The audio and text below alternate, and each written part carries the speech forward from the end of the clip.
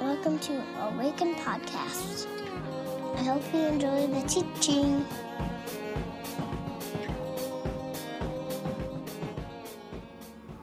Hey everybody, welcome. You may have a seat. Bye. See you later, kids. Have fun. My name is Micah. I'm one of the pastors here at Awaken. Welcome to you. The World Cup final is happening right now. Big day, I guess. Yeah. That's soccer. Soccer, in case you weren't aware. Football, as they call it, everywhere else in the world. That should say something when we're the only ones doing it, you know? A self-reflective, mature American might think twice. Okay, welcome to Awaken. We're glad that you're with us. My name is still Micah. If you are new, we'd love to know that you are here. There are some cards in the seat pockets in front of you or online. You can click a little button that says I'm new. Let us know you're with us. Somebody from our team will reach out and invite you to a beverage of your choice. We can get to know you. You can get to know us. It'll be lovely. If you have tithes or offerings this morning, there's a number of ways to give to Awaken behind me. And also, old school, there are black boxes at each of the exits, and you can place those in there. We're grateful for those gifts, however they come. A couple things we want to let you know about. Reminder, Christmas calendar, Christmas Eve, 2 and 4 here. There is nursery available. All the rest of the kids will be with us. Both of those are candlelight identical gatherings. So, and they will both be live streamed. So in the event you can't make it or you want to pass that link on, you may. There is no gathering on Christmas Day, Sunday the 25th. And then January the 1st on New Year's Day, one gathering, 4 p.m., just a potluck. We're going to hang out and ring in New Year, and that's about all. A couple of things we want to let you know about post-New Year's. One of them is a learning lab. So often we will kind of dive deep on a topic for a short amount of time. And this January 8th, 15th, 22nd, 29th, 4 weeks, we're doing a learning lab called Sabbath Politics. My favorite professor from seminary, Joel Lawrence, is with us. And we're going to wrestle with, like, what does it mean to be a citizen of the kingdom? If you remember the thing Peter says about being aliens and foreigners, we're citizens of another kingdom, but we live here in this world, in this particular political system. So how do you do that well as a person who follows Jesus? So that will be our content, and it'll be wonderful. Joel is, again, he was my favorite prof, so I'm excited to introduce him to you. And then last but not least, my good friend Angie Gislason. Where are you, Angie? Angie, there she is back there waving. Angie introduced me to a ministry called Walking with a Purpose. Walking with a Purpose serves and comes alongside unhoused folks in St. Paul. So if you've heard of Settled, they build tiny houses. There was just some legislation passed this last year where there's now a tiny home kind of community on a church property in St. Paul. So Settled and Walking with a Purpose are kind of in the same space and are friends with one another. But Walking with a Purpose specifically, there's 2 big giant buses. They're filled with all kinds of supplies you might need if you were unhoused. And so Angie and me every now and again and a group of others just wander around in St. Paul to kind of locations and find folks who are unhoused and ask them what they need, if they need anything. And it's just a wonderful... I found it to be, well, challenging on a number of levels for me personally, but also like really, really beautiful. And those are the kinds of spaces where we learn and we grow, yeah? Invite you to do that if you're interested at all. Angie, you can talk to her, or you can talk to me. But on January the 13th, Angie and her brother Billy have been doing music for as long as I have known them, which is 20-some years now, and they'll be doing a concert here on the 13th at 7 p.m. to raise some funds as well as supplies for Walking with a Purpose. So I invite you to that. It'll be a lovely evening. And lots of things happening, so the Awaken Weekly is always your best spot for that. That's an email we send out. You can subscribe to it. If you would, I'm going to invite you to stand, greet one another, pass some Christmas peace and love around the room, say hello to your neighbor for just a moment.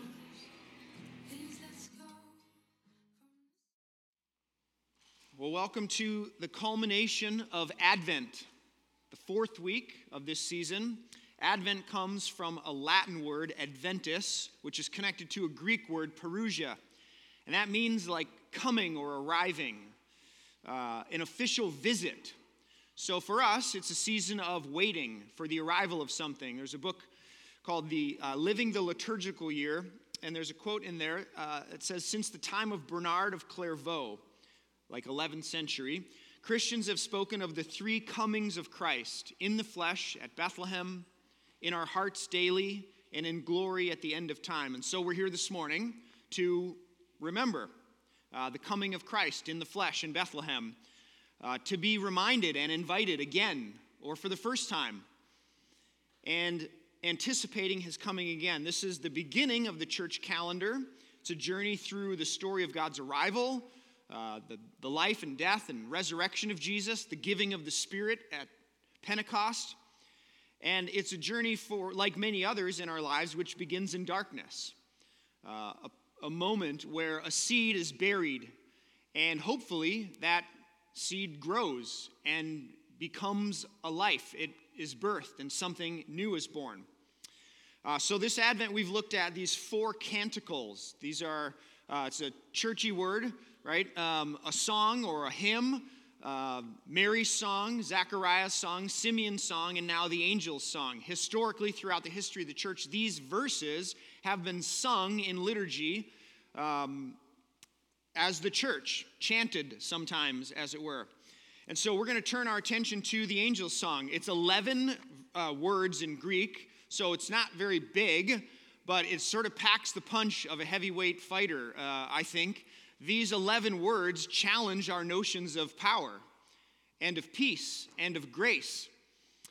They come amidst a story, right? You probably remember this story about a census that's been taken. Quirinius, that's always a fun one on Christmas Eve. Will the reader get that one right? You know, Quirinius. So you can look forward to that on Christmas Eve. I'm not sure who's going to read, but we'll see if they get that one. Quirinius. It's a tough one. You got to practice it. But Quirinius, you know, he gives a census to the Roman world, which makes pregnant Mary and Joseph, leave Nazareth, go to Bethlehem, where this baby is born. She wraps him in swaddling clothes, puts him in a manger. Meanwhile, shepherds in a field nearby, they're out watching their flocks by night. An angel of the Lord appears to them, says, do not be afraid, for unto you this day good news for all the people. A Savior has been born, a Messiah. You will know, this will be a sign, the baby will be wrapped in a cloth and lying in a manger. And then a company of heavenly hosts bursts out from the sky. Glory to God in the highest. On earth, peace to those whom his favor rests. If you were going to read that a little more literally, it would read like glory in the highest to God, and on earth peace, and among humanity. Gets translated men, unfortunately, most of the time, but it's the word that we get anthropology from, so it does include all the people. Rotten translators. Among humanity, goodwill and favor. I mean, so much damage done unnecessarily. You know what I'm saying? It's not even in my notes, people. Among humanity, goodwill and favor. So, I want to begin this morning by trying to set a context for which these 11 words would have been given, right?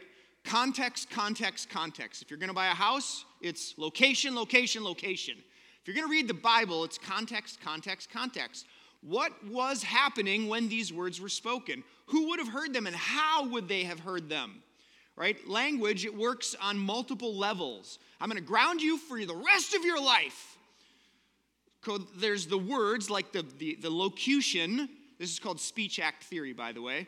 The words that have been written. And then there's another level deeper, illocution. And then deepest, perlocution. Like, what am I trying to do by saying you're grounded for the rest of your life? I'm trying to get you to do the dishes, okay? Right? I'm trying to get you to take the trash out, children, or whoever. All right? So, what's the context into which these words were spoken, and what were they doing to the people who heard them first? A few things about Rome in Jesus' time, right? Augustus, the guy, same Augustus in Luke chapter 2. Augustus, a real figure in human history, was the adopted son of Julius Caesar. Probably a name you remember. Pizza place named after him. $5, hot and ready. Caesar, Little Caesars. Pizza. I don't know where that came from. I remember when I was in high school, we would go and watch hockey on like whatever night it was on, and we would always get, the $5 hot and ready Little Caesars pizza. Little pizza. So, oh gosh. Augustus was the adopted son of Julius Caesar. And Julius Caesar was a big deal. So big, they named a pizza place after him. Augustus became the sole ruler of Rome after a bloody civil war. And Mark Antony, maybe you remember that name, he commits suicide. This is like 30 BC after being defeated by Augustus. And Augustus makes Rome, which was a, what do they call it? Republic, he makes it into an empire. And at the head of the empire is himself, the Caesar of Rome. And with that, he proclaimed that he brought justice and peace to all the world. And in declaring his dead father, Julius Caesar, divine, he becomes what? Son of God. You've done it. Well done. Good job. So Augustus brings peace to the whole world. He becomes the Son of God. Poets write poems about him. The songwriters write songs about him. They stamp coins with his name on it. Things like, in no other name can a man be saved but Caesar Augustus. Have you heard something like that before? Paul says it later in the epistles, right? He is the Savior of the world in the context in which this letter would have been written and these words would have been spoken. He's the rightful king. He's the ruler. He's the Lord of creation. So you begin to hear these phrases, which if you've been around the Bible long enough, you begin to recognize, like, holy cats. Like, this is not 11 random words here. This is serious business. Like, we are saying something. Luke's gospel, it's a story. And he's trying to communicate in a certain way to, like, do something to you, the reader. It's different than Matthew, Mark, and Luke's and John, Matthew, Mark, and John's Gospels, because he's trying to get you to understand. He's shaping the world that you're living in, because he knows, like Harold Goddard, the destiny of the world is determined less by the battles that are lost and won than by the stories it loves and believes. I'll say that one again. The destiny of the world, and I think this is true still today, the destiny of the world is determined less by the battles lost and won than by the stories it loves and believes in. Because stories shape our world. And Luke knows it. So when the angels say, glory to God in the highest, peace to whom his favor rests, he's telling us what the angels said, but he's doing something radically subversive in his context. What's going on? So, 3 questions I want to wrestle with this morning. The first of which is, who is worthy of glory? Glory is this, like, big churchy word that you maybe have heard before, but what is glory? It's like, who do you ascribe or what do you ascribe ultimate worth to? Another way to say it is, who or what is the lens through which you interpret and assign value in your world? Right? One of the things we miss when we read this story, and it's about, the shepherds and the cute baby Jesus and everything, is how political and subversive it was. Luke's telling of it is the most overt. Glory and peace and favor from God through this baby is about as charged as you can get. I hope I'm getting you there, okay? Imagine, like, in the 50s, somebody says, instead of God save the queen, God save the little child born to the unwed mother. Or, somebody kneels down on a football field and says, no, I don't pledge allegiance to that kingdom, but rather a different kingdom, right? You know how political that is, how charged that is. They're saying something, they're doing something. That's what Luke's up to. The word glory in Greek is the word doxa. It's where we get doxology. It means honor, renown, or splendor. In Hebrew, it's kabod, and it means like weighty or something that's heavy. The rabbis would actually say, like, what's heavier in this situation? What has more weight? So for something to be worthy of glory, it's of ultimate weight. Its influence is ultimate. You remember that kid in high school who, like, determined the culture and like what was cool and what wasn't cool. His name was Dylan in my school. Yeah. I glorified this guy. We gave him glory. We let him determine what was ultimately worthy, what was of value, right? The stock market in our world, maybe you could, it determines everything for a lot, or at least our futures, right? We glorify it. Why does any of this matter? Well, Luke is saying, glory to God in the highest. The divine is that which is ultimate, given ultimate worth and weight. So to you this morning, I would ask, what do you glorify? What do you give glory to? What do you ascribe ultimate worth to? What is the lens through which you determine value in your life? That's what you give glory to. Right? To take this big churchy word and bring it down. Like what you ascribe ultimate worth to, the lens through which you determine and assign value in your life, that's what you glorify. And Luke's asking a question by saying glory to God in the highest. And it's still being asked today.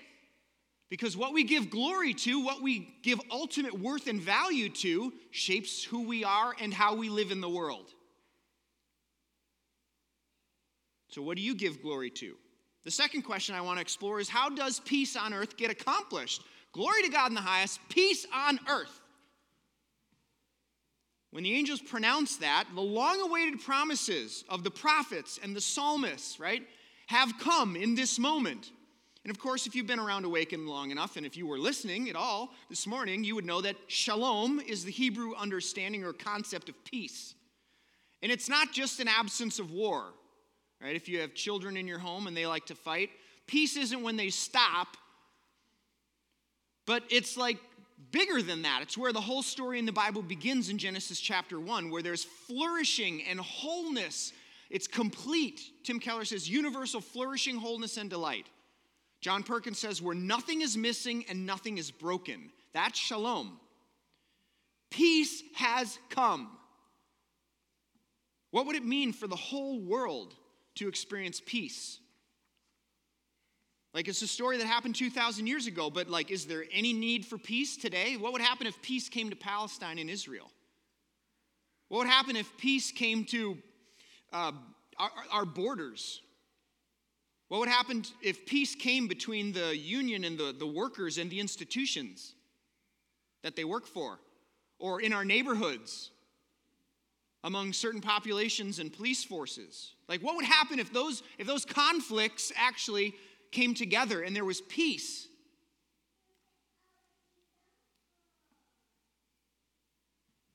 We long for peace. We want it. We desire it. Our hearts ache for it. And Luke's context, Luke's world did as well. And actually, this is how, there was a story about peace in Luke's time, and it was called the Pax Romana, right? Peace would come in the form of Maximus, the gladiator, in case you can't see that. And as long as you bow a knee to Rome, then the protection of, the power of Rome is yours.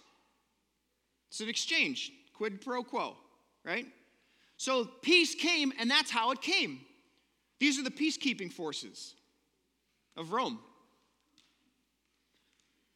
And thankfully, 2,000 years of history and advancement in technology and like the development of the human, this is what our peacekeeping forces look like.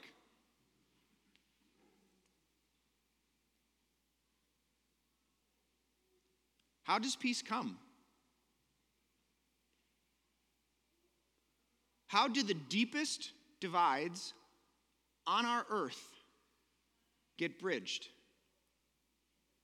And I want to pause this morning and just highlight one small, simple idea, and that is that when, for whatever reason, when we attempt to keep the peace, and don't get me wrong, like these folks who I think are in Ukraine, they probably need the tools they've been given to keep the peace, right? Because a dictator has invaded a country and is killing people. But whenever we come to the game and we're trying to keep the peace, it always involves violence. It's like we have no imagination for how peace could come without forcing you to not do something else with guns or swords or bombs. And the bazonkers, the bizarre and bonkers message of Christmas, friends, is that actually never works, and the opposite, the completely unfathomable, incalculable, like can't work, is this. That's how it happens. You know, cute little baby Jesus, 6 pounds, 8 ounces, sitting in the manger. No, by vulnerability and sacrificial love. This is the divine economy. This is how God works. When peace comes, it doesn't come by force. It doesn't come by bombs. It doesn't come with weapons, swords, or F-16s. It comes with vulnerability and sacrificial love. Do you believe that? How will peace come to your table next week? The war zone that you're going into. Just getting real, right? Reminding you all of what we're doing here, okay? How will peace come? Is it with sharp words so that you don't get hurt? Where you defend, like, right? This is how we do it. We don't carry guns to our meetings, hopefully. But we do have weapons, and we use them. How will peace come? How will it come to your school board meetings? How will it come to your city council meetings? How will peace come to your neighborhoods, to our country, to our politics? The insane message of this story that we come to yearly, probably because we forget, is that peace comes through vulnerability and sacrificial love. And if you follow it, you'll look foolish, but it will bring you life. Do you believe that's true? You have a chance to work it out this week. I send you with my blessing. How does peace come? Who is glory? Who is worthy of glory? And finally, who does God's favor rest on? Like, if the divine has given favor and blessing, like, who does get that? Who does it rest on? I mean, think about that question. Who does God's blessing rest on? Whose favor, or who gets God's favor? What are the different ways you've been taught to answer that question?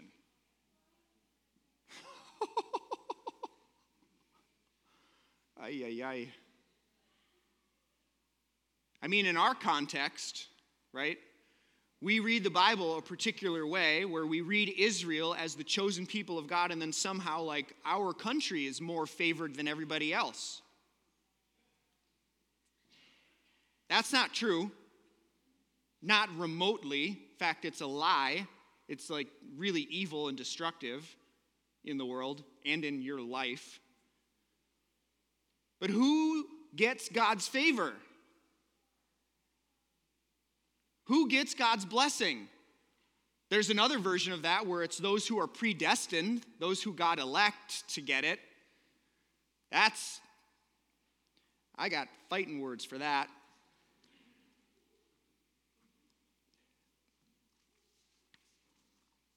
When I was a kid, there were 5 of us boys, and Christmas was really fun.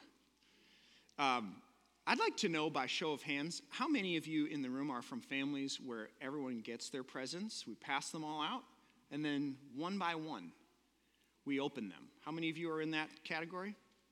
Okay. How many of you are in the other category where it's just absolute pandalirium for about 2 minutes? Raise your hands. Can we just keep your hands strong, everybody? We got some work to do in the world. We got to infuse our, Christmas ways onto, these people who just don't understand. This is my wife and I. Like, it's so fun. I'm like, It's like Christmas opening gifts, it's like a political debate, It's like so dry and takes so long. It's like, let's get to it, man. It's Christmas. Let's do this. I get it, but it's just so much more fun. At any rate, clearly you understand the house I grew up in, 5 boys. It was just nuts. And we'd, 7 o'clock, the bell would ring. We'd all run down the stairs and we'd gather around and Christmas presents would come out. And then it was just paper everywhere, And my Uncle Mike, well, at Grandma's, he always held the trash bag. And so we'd just like throw paper at Uncle Mike, as he was picking up trash. But the point of this story is this. At Christmas, like underneath your tree, there's likely a gift that you've purchased for someone. You thought about them, you remembered them, you like considered them while you were out there at Menards or wherever it is you buy your gifts. Fleet Farm. When you picked up those circus peanuts for your cousin. God, those things are devilish, aren't they? They just never should have happened. But when you're out there and you thought of that little one and you're like, you know what? And then you wrap that thing. You took some time to make it, presentable and thoughtful. And then you like put their name on it, right? And it's sitting underneath the Christmas tree right now. And and this is like so simple what I'm about to say. And you may think like, how much do we pay this guy? But here's the thing. Who gets God's blessing? Who gets God's favor? Everybody. There isn't anybody that's left out. There isn't anybody who doesn't have a gift underneath the tree with their name on it. Everybody. Your enemy, the person that thinks very differently than you.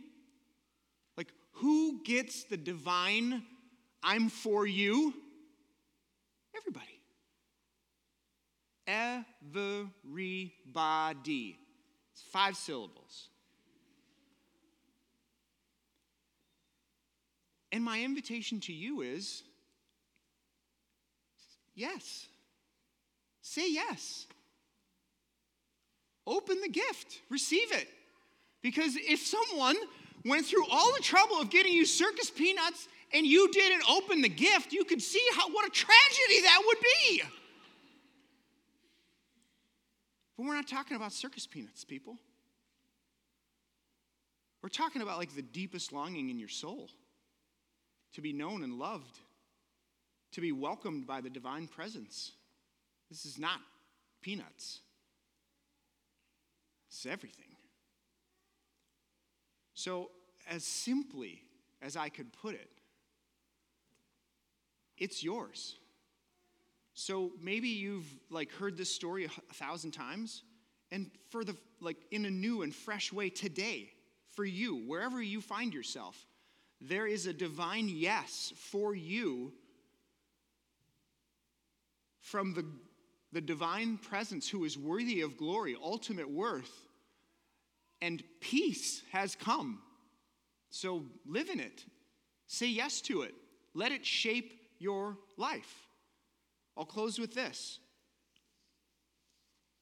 The destiny of the world is determined less by the battles that are lost and won than by the stories it loves and believes.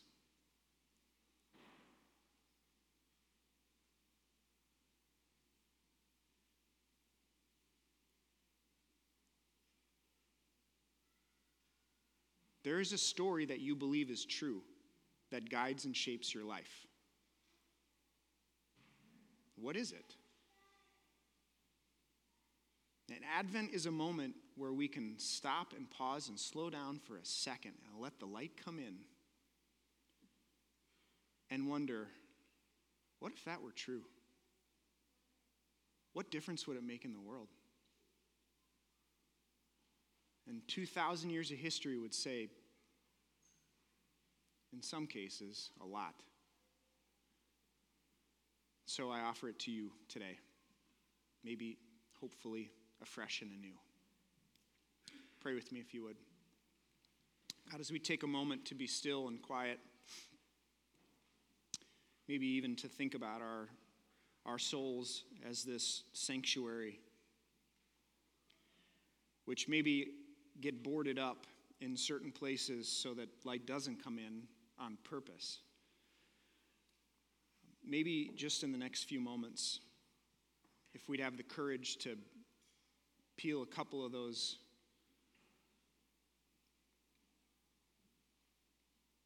doors open and let the light come in. Maybe you might find us as you found those shepherds in a field, and you might speak a word of hope and of life and of peace over, into, and through us. So, Holy Spirit, do your work. Well, in case you didn't get the memo, today we're celebrating joy in Advent. So, take that. Spread that around. See what happens. Yeah? The Lord bless you and keep you. The Lord lift up his face to shine upon you and be gracious unto you. The Lord lift up his countenance to you and give you peace. In the name of the Father, the Son, and the Holy Spirit. The church said together with joy in their hearts, amen. Maker's Market's open in the back. Go buy some stuff.